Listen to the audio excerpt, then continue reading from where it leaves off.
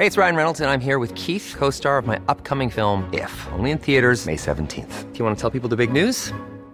All right, I'll do it. Sign up now and you'll get unlimited for $15 a month and 6 months of Paramount Plus Essential Plan on us. MintMobile.com/switch. Upfront payment of $45 equivalent to $15 per month. Unlimited over 40 gigabytes per month. Face lower speeds. Videos at 480p. Active Mint customers by 531.24 get 6 months of Paramount Plus Essential Plan. Auto renews after 6 months. Offer ends May 31st, 2024. Separate Paramount Plus registration required. Terms and conditions apply if rated PG. There's never been a faster or easier way to start your weight loss journey than with PlushCare. PlushCare accepts most insurance plans and gives you online access to board-certified physicians who can prescribe FDA-approved weight loss medications like Wegovy and Zepbound for those who qualify. Take charge of your health and speak with a board-certified physician about a weight loss plan that's right for you. Get started today at plushcare.com/weight loss. That's plushcare.com/weight loss. plushcare.com/weight loss. The Opinion Line on Cork's 96 FM. Kingston, good morning, and thanks for being with us again. Good morning, PJ. Pleasure.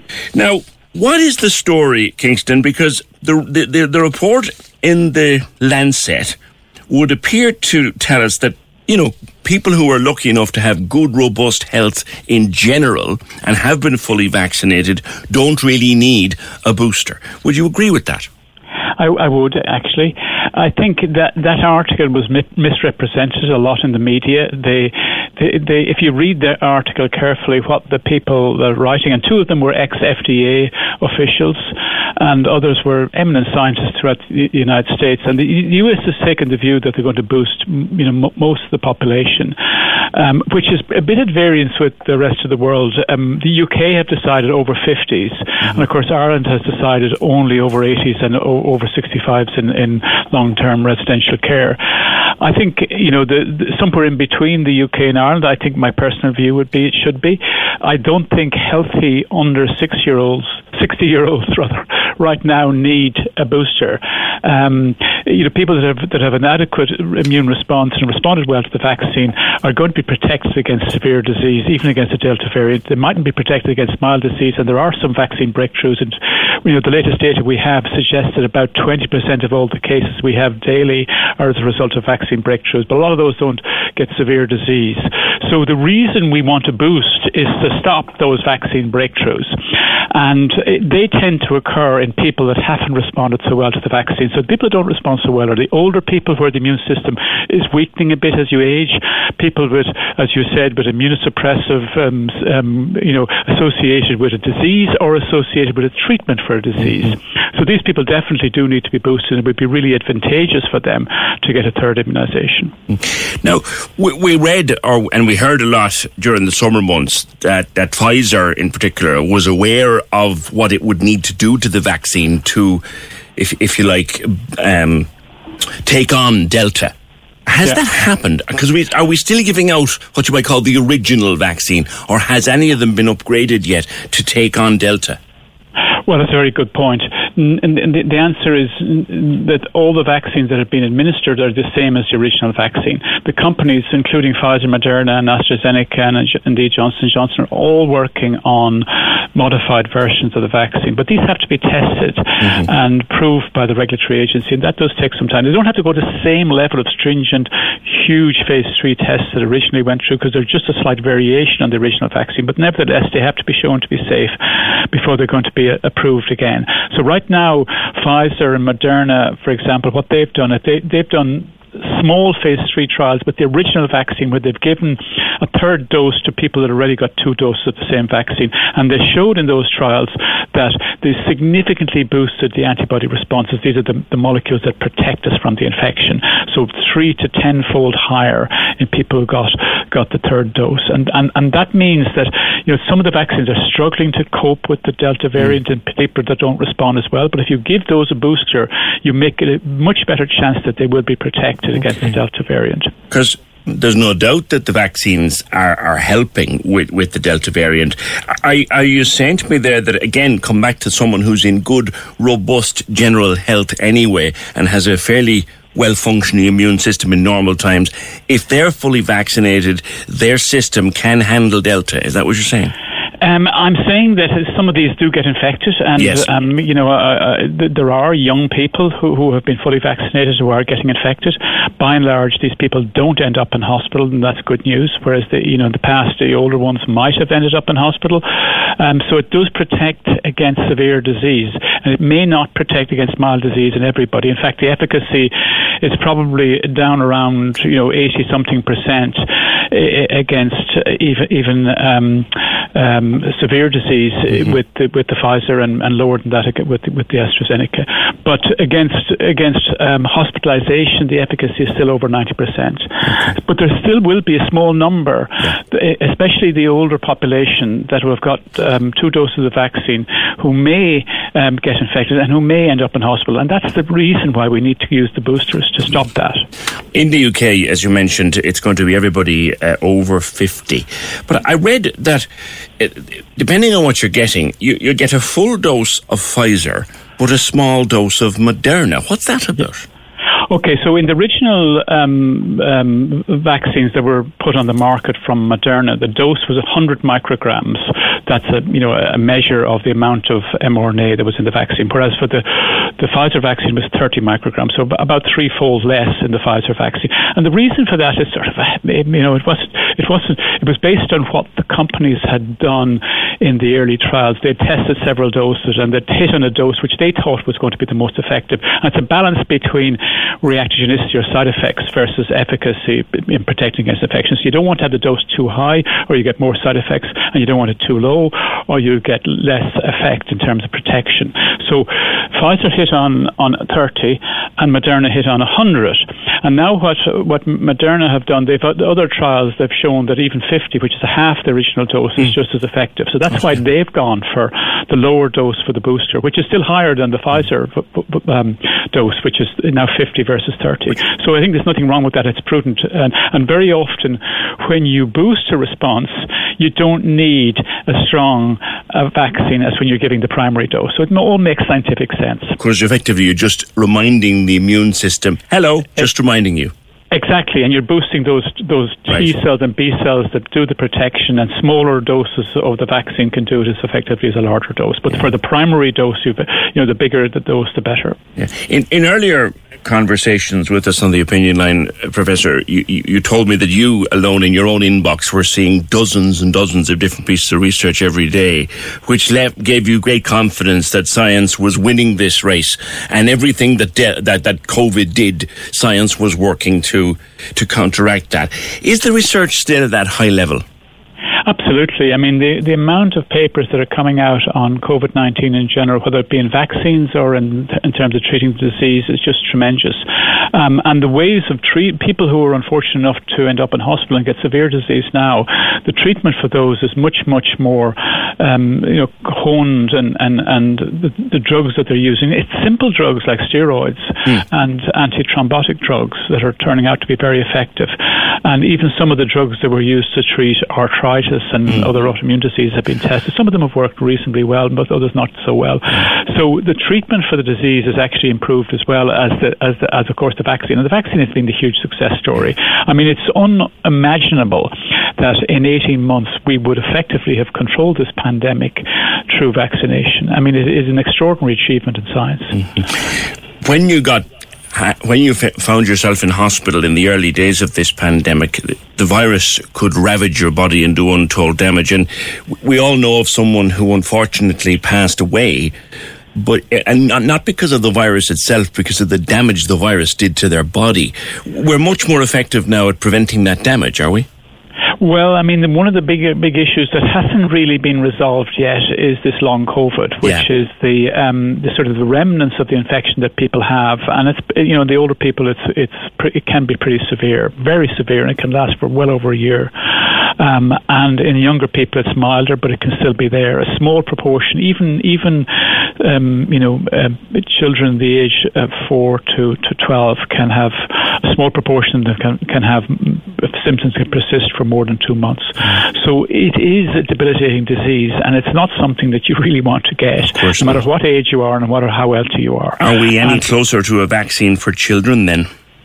Yeah, I mean, the vaccines are being tested right now. The same vaccines that are used in adults are being tested in the younger children. It's obviously been given to the 12-plus-year-olds, but it's also been tested in the 5 to 12-year-old, and it's highly effective, it seems, in terms of inducing antibodies. We don't know yet the efficacy in terms of protection against disease, but it's very likely to work very effectively in that age group. Because I guess realistically, it's where one place that it is rampant at the moment, Professor, is in the schools, and people are worried about that, you know? If you look at the numbers of cases right now in the Irish system, in the last 2 weeks, there have been 3,500 cases amongst the 5 to 12-year-olds. That's the highest number in any age group. It counts for around 18% of all the cases. So that percentage is going to increase as the other populations are vaccinated. So you'll see the dominant numbers of cases will be in the 5 to 12-year-olds in a few weeks' time. And is it, again, you mentioned long COVID, is it dismissive to say, well, children don't get sick, so that's okay? It is dismissive, I'm afraid. Some children get quite sick, a small proportion, and then a big UK study done recently showed that 2% of children have symptoms that persist for more than 2 months that get infected, and 4% have symptoms that persist for more than 1 month.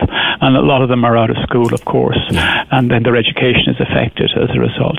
So you know, it's not a trivial disease even in that age group. Question has come in from a listener, Professor, on boosters, and it's a good one. If you got AstraZeneca or if you got Johnson & Johnson, what's the story with a booster? Will you get a Pfizer or a Moderna? You would get an mRNA vaccine, a Pfizer or a Moderna.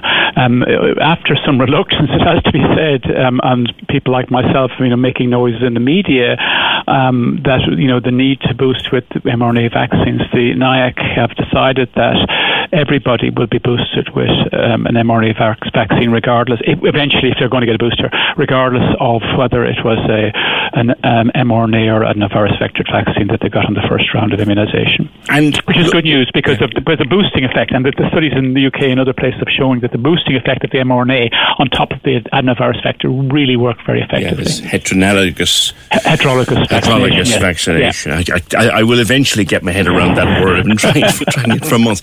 Initially, there was talk that we might have to, for vulnerable people, work this into the annual flu jab for many years going forward. What's the thinking on that now? Yeah, I think that's quite likely. I mean, if you look at flu, flu varies each year, and we need an updated vaccine each year to take care of the latest variant.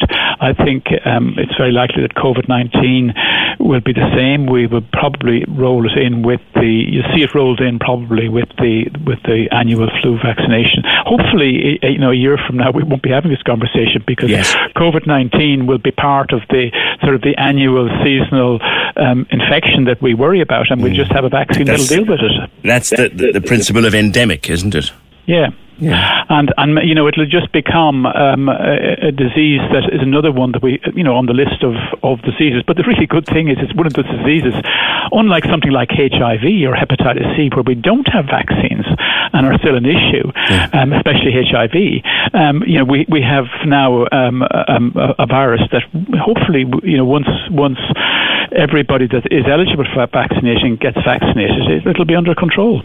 And then the developing world has to be vaccinated, and that's the next big step to eliminate it, not just in Ireland and Europe, but globally. And the WHO is very strong on that at the moment. It's kind of saying, look, forget your boosters, except for the absolutely vulnerable. Get the whole world vaccinated rather than boosting those in rich countries. Yeah, there's a very good case for that. I think that the resources need to be given to countries like India. India has a fantastic biotech industry, pharma industry, and they can make billions of doses of vaccines if given the resources. So I think that's what needs to happen. They need to be resourced to make, and China can do it as well, and even in Brazil. So these countries need to be resourced to make loads of doses. Did I read somewhere in the summer, Professor, that actually India's got one of the biggest industries in the world for production of vaccine doses? They do. Wow. There's a company. There's two major companies, Bharat Biotech and the Serum Institute of India, which have a massive capacity, and they've even bought recently into the European market. They've acquired vaccine manufacturing sites in Europe with a view to getting into the European market. So they're that far advanced. I mean, people think that India is a backward country. In terms of the biotech, it certainly is not, and areas of it are very advanced, and they have really got the wherewithal and the technology to make vaccines very effectively. Two more brief questions for you before I let you go. First of all, the horror story, and I guess you could watch enough documentaries and enough movies. The horror prospect of a mutation that is vaccine proof and much more dangerous. Yeah. Is that still out there? It is, unfortunately. There's a variant called the Mu variant, which is now in 44 countries, including Ireland. Small numbers here. But in South America, it's spreading rapidly. In Colombia, it accounts for over 40% of all the cases. This variant is a further version of the Brazilian and similar to the South African variant. And if people remember, they may not, that when the trials were done in South Africa where the South African variant, which is now called the Beta variant, was circulating, that the AstraZeneca vaccine only had 10% efficacy against that variant, and South Africa stopped using the AstraZeneca vaccine as a result. So that variant, the Mu variant, is a more insidious version of the South African and Brazilian variants. So it is really going to be more tricky for the vaccine to deal with than the Delta variant. Now, the good news is it's not as transmissible as the Delta, and that leads us to suggest that it won't push out the Delta variant, that the Delta variant will still dominate. Okay. And lastly, this time last year, mid-September last year, NPHET were very worried about the situation that was developing with rising case numbers. And people like you and I, when we're having conversations like this, we're very worried about the winter ahead. I think we can feel a lot safer and sleep a lot sounder in our beds now, Professor. I think so, yeah. I mean, look, the vaccines have been tremendously effective. There are still some unfortunate people who have been double vaccinated who've got infected, but by and large, most of those will not end up in hospital. The others that are not vaccinated are taking a serious risk about not being vaccinated because you're putting yourself at risk of getting the infection and ending up in hospital. So that's for the older cohort that decided not to get vaccinated, and indeed the younger as well. So my advice to everybody is go out and get vaccinated. And for the younger cohorts, I mean, it'll be interesting to see what the uptake will be like finally in the secondary schools. Hopefully that'll be high. It's looking very good at the moment. I mean, we're heading for 90% of the entire population over 12 vaccinated. This is one of the best in the world. So Ireland has really done a fantastic job, both the health authorities and the public, in terms of buying into the vaccine, because they see the benefit of it. And it is clear to everybody that the vaccine is the solution, along with, of course, the traditional methods of social distancing, wearing masks, etc. But if it wasn't for the vaccine, we would not be where we are now in terms of looking forward to a sort of a normal life again. All right. Listen, thanks as always for being with us on the Opinion Line. Professor of Experimental Immunology at Trinity College, Kingston Mills. Thank you, Kingston. Always a pleasure to have you on the programme. Cork's 96 FM.